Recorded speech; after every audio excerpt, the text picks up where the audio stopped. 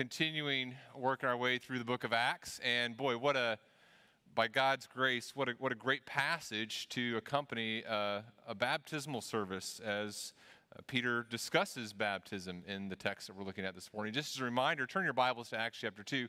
Just as a reminder, Peter has just finished his message to the Jews. He's talked about where they are in God's timeline, the timeline of the last days, and the need to call upon the name of the Lord. And then he's also told them some things about who Jesus is, how he was the Messiah, he's the one prophesied, and they have crucified him.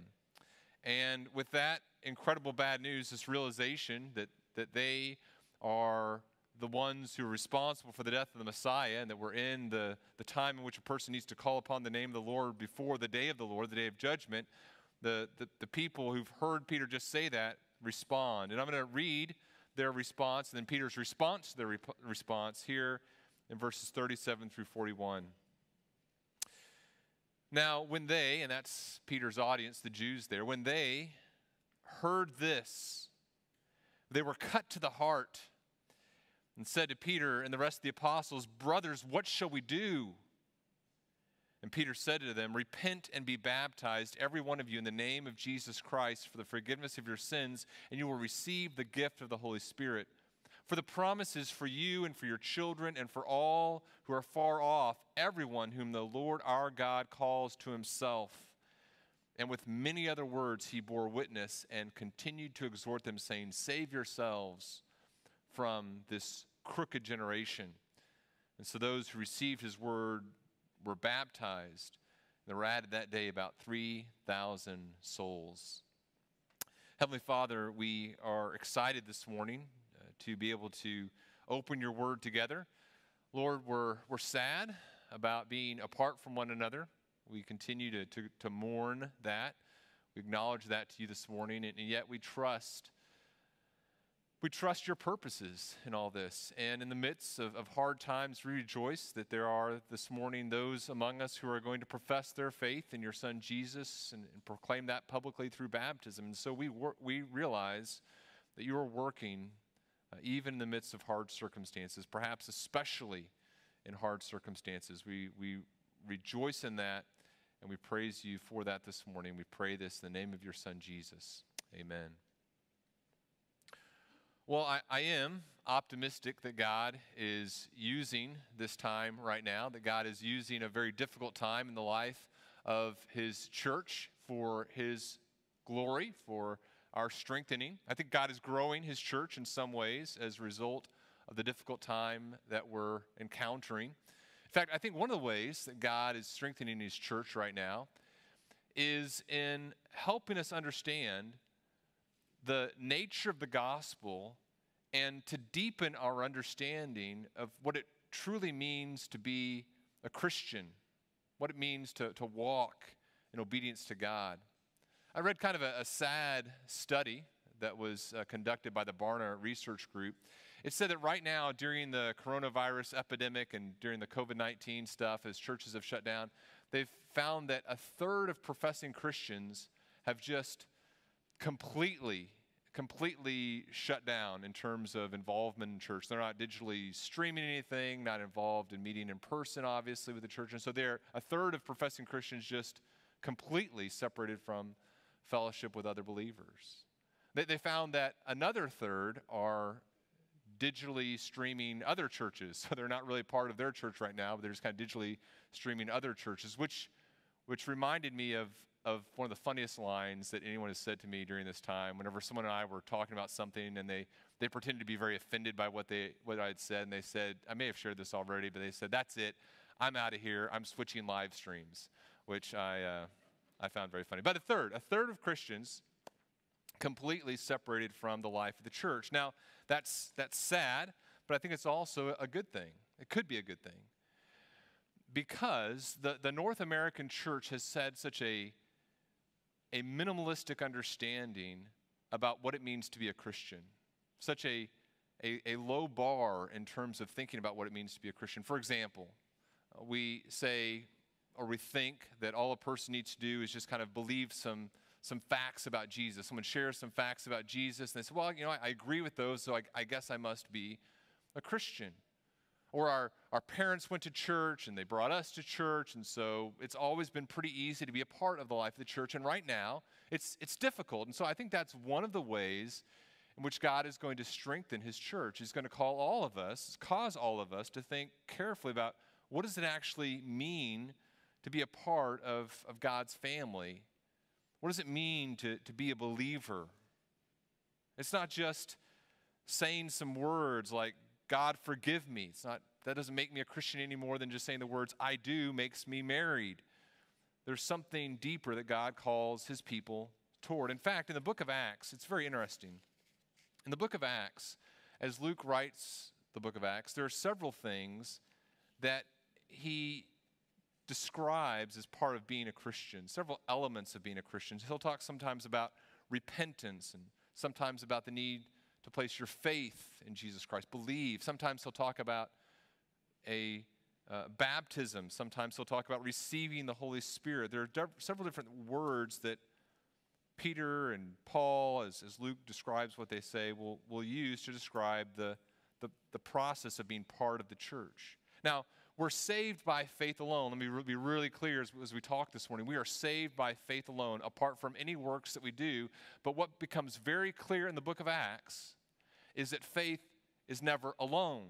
In other words, we're saved by faith alone, but faith operates. Faith produces things. There are things that cause faith, and there are things that faith produces that accompany true conversion. In fact, here's kind of the main thing that I want us to think about as we look at these verses in verses 37 through 41.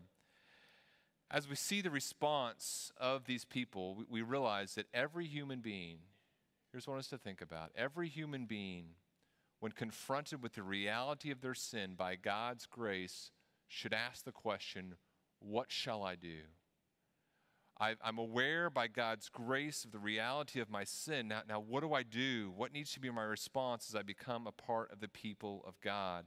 And what I want to do in the time that we have together this morning is kind of walk through 6 things that we see in this passage that a right response to the gospel requires. So 6 things that a right response to the gospel requires. And here's the first thing that we see in this passage.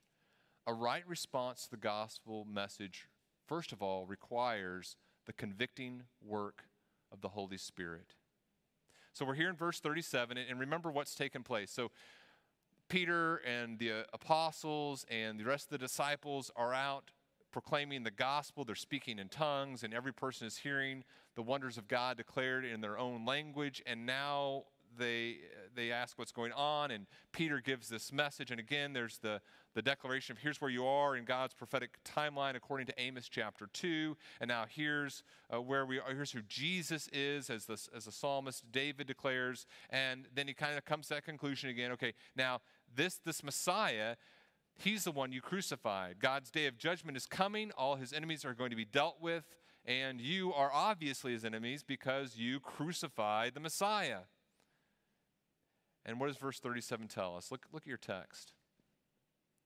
It says in verse 37, when they heard this, they were cut to the heart. Now notice it doesn't say they cut themselves to the heart.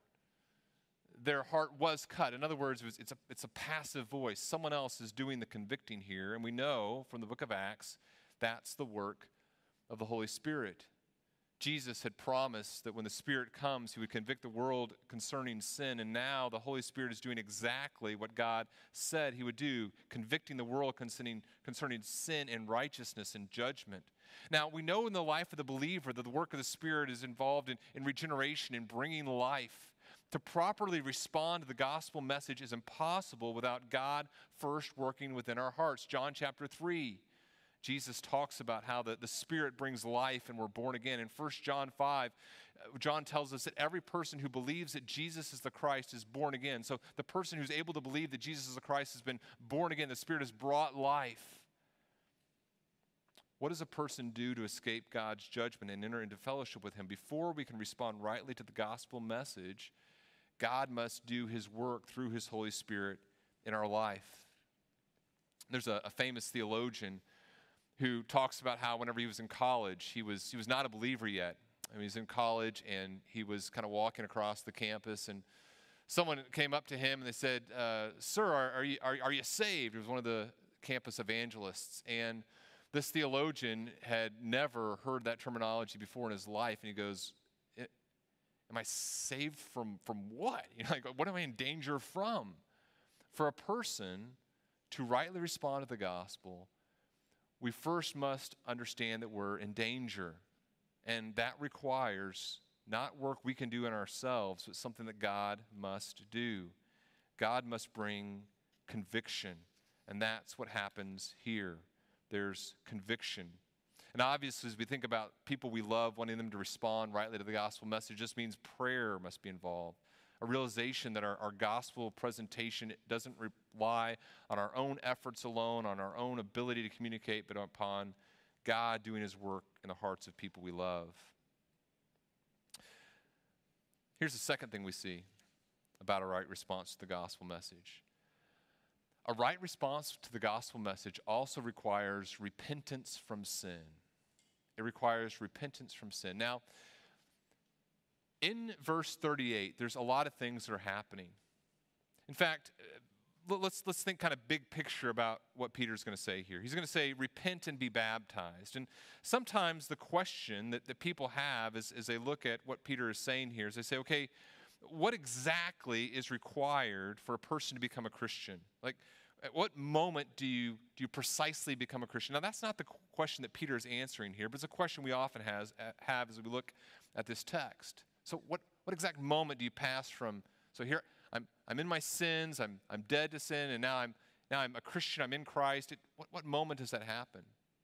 I remember whenever Whitney and I were getting married, I was asking the question, okay, exactly what second do we get married? You know, we get the marriage license. Are we married then? Well, no. Okay, well, then we walk in the church service. Are we married at that point? Well, no. Okay, so then we have the declaration of intent. We have the marriage vows. We have the exchange of rings. At what point have we become married? Then there's the declaration by the pastor. I now pronounce you man and wife. And then later you have to sign the marriage license. And I'll tell you, that's probably the most, and Diane knows this, that's like the most nervous part of me is for the pastor performing weddings is I can't tell you how many people I forgot to send the marriage license in for.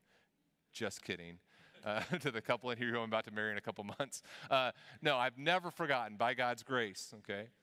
So at what moment do you get married? Or what would you say, if someone says, how do you get married, what would you tell them? Well, you wouldn't say, well, okay, all you need is a pastor to pronounce you man and wife, and at that moment you're married.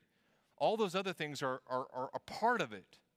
You wouldn't just focus on one moment of it. And sometimes, in our North American culture, we're so focused on a very reductionistic understanding of what it means to be a Christian. How do you become a Christian? Well, you just believe some facts. That's not biblical. And those facts never exist by themselves. There's a context for them. And apart from these other things, true salvation has not occurred. Yes, I need a pastor to pronounce us man and wife, but apart from the marriage license, those words have no meaning. There's a fruit that comes from the vows that we make. Now, the same is true when it comes to salvation. We are saved not by our works, but by God's grace alone, and we respond to God's grace as he works in our hearts by believing in him, by trusting in him. But there are other things that accompany that let us know that belief is true saving faith. And the first thing we see here is that there's repentance. There's repentance. A person cannot be a Christian if they have not repented of their sins. Now, repentance is not a work. Repentance means I'm aware of my sin. There's an intellectual component of it. Someone lets me know about sin, and I now intellectually understand what they're saying. And then there's, for lack of a better word, there's an emotional response. Someone tells me that what I've done is sin, and I'm revolted by it. There's a sense of revulsion as I think about my sin. And then there's what you might call a volitional, a commitment of the will, saying, okay, I'm revolted by this thing. I no longer desire to walk in this.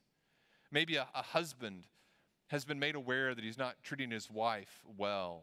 He's not helping her in the way that she needs. And so he thinks about it. He goes, well, I I agree that I haven't been the husband that I need to be, and I'm revolted by this. How in the world could I not, my lovely wife, this beautiful bride, how can I not be the person that she needs me to be? And I'm deciding to turn from that. That's repentance. And repentance, we see in Scripture, is absolutely necessary for salvation. In Acts chapter 3, we'll read, "Repent, therefore, turn back that your sins may be blotted out." Repentance and forgiveness are dependent upon one another. John the Baptist and Jesus both preached repentance. Acts chapter 5, we read that God exalted Christ to his right hand as leader and Savior in order to give repentance to Israel and forgiveness of sins. Repentance and forgiveness of sins go together. Acts chapter 17, Paul would say, "The times of ignorance God overlooked, but now he commands all people everywhere to repent." Repentance is necessary for a person to obtain eternal life, to turn from their sins. There's a Puritan pastor, and he was talking, his name was Roland Hill, and he was quite discouraged by his ministry at one point. And one time, in this time of discouragement, he was studying. He looked out his study window, and he saw one of the people in his church, a pig farmer. And the pig farmer was leading his pigs to their slaughter. And the pastor watched him do this and noticed the pigs were following him. And later, he's kind of frustrated. He thinks, man, that pig farmer has the ability to lead pigs to the slaughter, but I don't have the ability to lead people to Jesus sometimes. And so he went back and he talked to the farmer, and he said, how can you do that? How do you have the ability to cause even pigs to follow you into a slaughterhouse? And the farmer said, look, didn't you see what I was doing? As I was walking along, I was dropping crumbs, and these pigs were following me because of the crumbs. Roland Hill, as he thought about this, he says, those pigs were willing to enter into death for a few crumbs. Repentance is turning from the crumbs. Repentance is saying, okay, I'm rejecting the crumbs. A person who's not repented of their sins is not a Christian. They've continued to follow the rewards of the world, saying, okay, I'm more willing to do this than to seek life in Christ. I'd encourage us to think about, what are the crumbs that we're clinging to that lead to death? Maybe this morning, as you think about the gospel and God's call on you to repent and respond rightly to who he is, maybe there's a relationship that is not the way that it's supposed to be. Maybe there's resentment to your spouse, or maybe there's a relationship where there's some immorality. Maybe there's a love of money. Maybe there's, whatever it is, there's this thing that you're clinging to, and you say, okay, I know that this is not the way that leads to life. I know that this is a wrong thing for me to do, but I'm clinging to it, and I'm unwilling to let go of this because I love this thing so much. Repentance is saying, I recognize that this thing that I'm clinging to, that is sin, is not that which leads to life. And a person who says, I'm unwilling to let go of this sin and to turn from it, to recognize it as sin, a person who's unwilling to do that is not a person who can be confident that they're a believer. Maybe it's rebellion to parents, or refusal to forgive, a love of material things. All these things are crumbs that a person who's refusing to turn from them doesn't demonstrate that they have eternal life. Here's the third thing about a right response to the gospel. And boy, can you guys hear me? The rain is really coming down here, and I'm honestly a little glad, because I was feeling bad about canceling service outside, but now I'm feeling pretty smart. Okay, until I fall back in the water, then I'll be pretty dumb again. Okay, the third thing that a right response to the gospel message requires is a belief in the Lord Jesus Christ. A belief in the Lord Jesus Christ. Peter says repent, and what we see in the book of Acts is that belief and repentance are inseparable. Here Peter's going to say repent, but later Paul is going to say to the Philippian jailer, when the jailer says, what do I do to be saved? He's going to say believe, and really these are two sides of the same coin. You can't turn from something without turning to something. So we're turning away from sin and to Jesus Christ. We're turning from sin and believing and trusting. Repentance and belief are absolutely inseparable. In Acts chapter 20, Paul is going to talk to the Ephesian elders and say, look, I didn't shrink from declaring to you anything that was profitable, teaching you in public and from house to house, testifying both to Jews and to Greeks of repentance toward God. So I'm turning because of God's command, saying these things are sinful. I'm repenting and placing faith in our Lord Jesus Christ. He says, testifying both to Jews and to Greeks of repentance toward God and of faith in our Lord Jesus Christ. These are really the same act in the book of Acts. To repent, you must believe something. Here, Peter is saying you need to be baptized in the name of Jesus Christ. There are things about Jesus they need to believe. Biblical faith isn't just agreeing that something is true, but it's placing our faith and our confidence in Jesus Christ as Lord and Messiah. Here's the fourth thing that we need to do, that a right response to the gospel requires. The fourth thing is baptism in the name of the Father, the Son, and the Holy Spirit. That's the fourth thing a right response to the gospel message requires. Peter says to them, repent, and then he says, and be baptized. Now here, I believe that he's talking about the whole process of conversion, okay? So he's not saying baptism is what forgives your sins. He's saying, look, if you want to be a Christian, what you need to do is you need to repent, and there he's talking about repentance and belief, and then the fruit of that needs to be seen. And the fruit of that is obedience to God. Apart from obedience to God, there's a concern that true faith has occurred. Paul's talking here about the totality of the conversion experience. The connection between being baptized and your sins forgiven isn't causal. Like, baptism doesn't cause your sins to be forgiven. It's temporal. It's all happening here as a person is entering into the church, is becoming a Christian. All of these things are going to happen when there's genuine repentance and belief. Genuine repentance and belief is going to produce faith. Peter is not answering the question, at what moment am I saved? If you say, okay, Peter, exact what second am I saved, and exactly what causes my sins to be forgiven, Peter would have a different answer. But here, what are the people asking? They're saying, okay, Peter, we're in trouble. The day of judgment is coming. What do I need to do? How do I become a part of this new covenant? How do I become a part of the people of God? How do I remove God's wrath from me? And Peter's saying, look, you need to be a part of God's people. That means you repent, so you believe, there's genuine belief that God brings, and then there's fruit that's going to flow from that as you're part of God's people, and you need to identify yourself with God's people. In the book of Acts, there are no semi-disciples. There are no people who say, you know what, I'm going to kind of do a little bit of affirming of who Christ is, but not walk the path of obedience and discipleship. That's not a category that exists in the book of Acts. There's either disciples who have truly placed their faith in Jesus Christ and their life reflects that, or there are people who are not disciples, who are still enemies of God. Imagine I invited you over to a campfire. So we're going to have a campfire tonight. And you said, boy, that sounds exciting. I love campfires. Maybe a little hot tonight, but in the fall. And we sat down, and there's logs, and you said, well, Daniel, aren't you going to start the fire? I said, well, the fire's already going. You look at the logs. He said, well, Daniel, I don't see any ash. I don't see any smoke. I don't see any flames. Daniel, I do not think you have a fire going. And I said, whoa. Smoke doesn't cause a fire. Ashes don't cause a fire. Flames don't cause a fire. Well, I don't know about that, but that's not the essence of a fire. You say, well, no, but if I don't see flames and I don't see smoke and I don't see ashes, I don't think you have a fire there, buddy.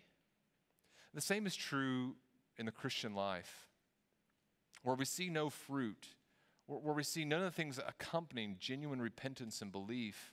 There's a question. Is faith there at all? Is true biblical faith existing? And Peter, I think, would say, no, this is concerning. What this means is this, in terms of baptism, and this is something we see in the book of Acts. A right response to the gospel message means fruit. And one of the most essential fruits that a genuine believer is going to exhibit is the fruit of baptism, of publicly proclaiming what's taken place internally. When a person becomes a Christian, there's an internal baptism of the Holy Spirit. Every believer has been baptized by the Holy Spirit spiritually and internally. And now one of the quintessential marks of a believer is to respond by a public declaration of that. And the 4 young men who are going to be baptized this morning are being absolutely obedient to God in responding rightly to the gospel message. This is part of the right response to the gospel message that all believers should engage in. Now, you see, there's a lot of questions sometimes that go with baptism. We've talked about those several years ago. But I would encourage, maybe there are some of in our audience, maybe some of you younger kids who say, okay, maybe you're 5 or 6 years old, or maybe even a little bit older than that. You say, okay, well, I've placed my faith in Jesus Christ, and I want to be obedient here. And one of the things we encourage you to do, those of you who are younger, or those of you who are parents of younger children, is to encourage your children in that desire. Say, okay, that is a great desire you have. But what we see in the book of Acts, and what we see, I think, throughout the rest of Scripture, is the ability to profess that faith, to say, okay, my faith is not just saying some facts about Jesus. It's not just reciting some Bible verses about Jesus. I'm old enough to be able to confess Christ, to say, okay, this is who I'm trusting in for my eternal life. And so we encourage people to be prepared, a young person who's responded rightly to the gospel, to be working with their parents and with church leaders to be preparing for that baptism. And maybe you haven't been obedient to this command. Maybe you're older. You haven't been obedient to this command of the Lord to be baptized. And there's some fear. And we'd love to talk with you about how we can help you be obedient to God, what sort of accommodations we can make to help you proclaim your faith in Jesus Christ through baptism as Peter and God call you to here in this passage. But it doesn't have to be, you don't have to be baptized on a live stream service. You don't have to be baptized in front of 500 people. There are different ways in which we can be obedient to God in this area. And we've talked more about that in the past. I'd love to talk with you more about that if that's something you'd like to. Last things here about right response to the gospel message. Number 5, a right response to the gospel message requires God's sovereign election. Peter says here, this promise, and the promise here he's talking about is of the reception of the Holy Spirit. This promise is for you and your children. So I think he's talking there about the people that are his audience. And then I think there's a lack of awareness that he has of even the words that he's saying here. He says, and for all who are far off, everyone whom the Lord our God calls to himself. Now, I don't think Peter fully understands. I know, based on what we see later in the book of Acts, Peter doesn't fully understand the breadth of that calling, the breadth of what it means that everyone who calls upon the name of the Lord will be saved. Peter's still going to have a conception that a person needs to become Jewish in order to rightly respond to the gospel message, or that's going to be a part of it. But here, we begin to see the widespread nature of this gospel call, and that everyone that God sovereignly elects, it says, all that God calls to himself are saved. Now, the comfort, I think, of this doctrine that Peter alludes to here, the doctrine of God's election of us, is a confidence. In other words, my response to the gospel message is not a human work. It's not something that I have to say, well, did I do it right enough, or did I do it well enough? Have I done all the things I have to do? Our salvation is not dependent upon us responding just so, or we lose our salvation.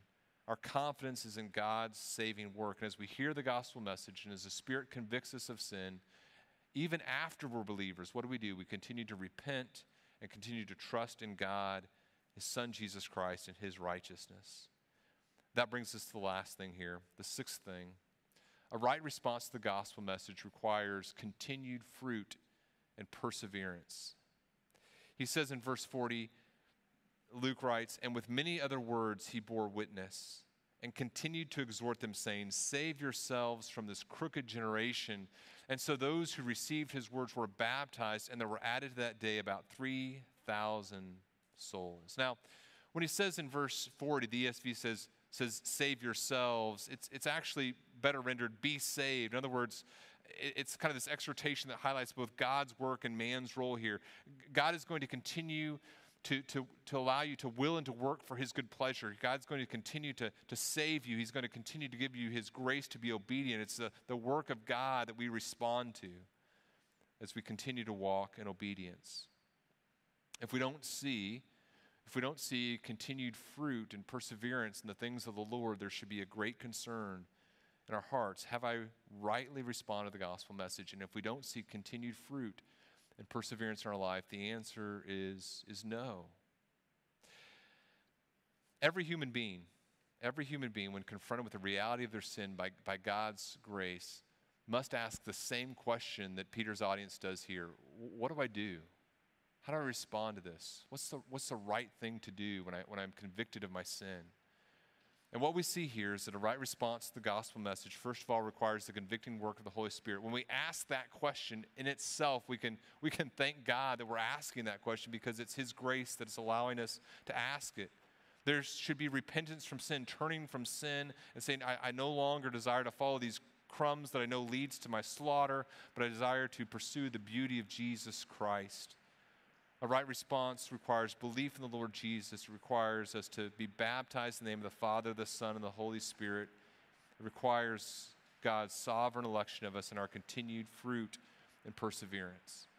And this morning, we as a church have the opportunity to witness the baptisms and encourage some brothers in Christ. And so let me pray. And after I pray, I'm going to ask those who are being baptized this morning to come join us on the stage. Heavenly Father, we are grateful to you for the gospel, for this message that your Son, Jesus Christ, came, lived a perfect life in our place, died in our place, rose from the dead, and now sits at the right hand of the Father. We look forward to the day in which your gospel message is completed, where your enemies are put under your foot, and we can rejoice with you forever. And now, before that time comes, we pray that we be faithful to rightly respond to the gospel message by believing in your Son Jesus, by turning from our sins, by believing in your Son Jesus, and professing our faith in him and walking in continued obedience. Give us the strength we need to do so. Give us your grace. We pray this in the matchless name of your Son Jesus. Amen.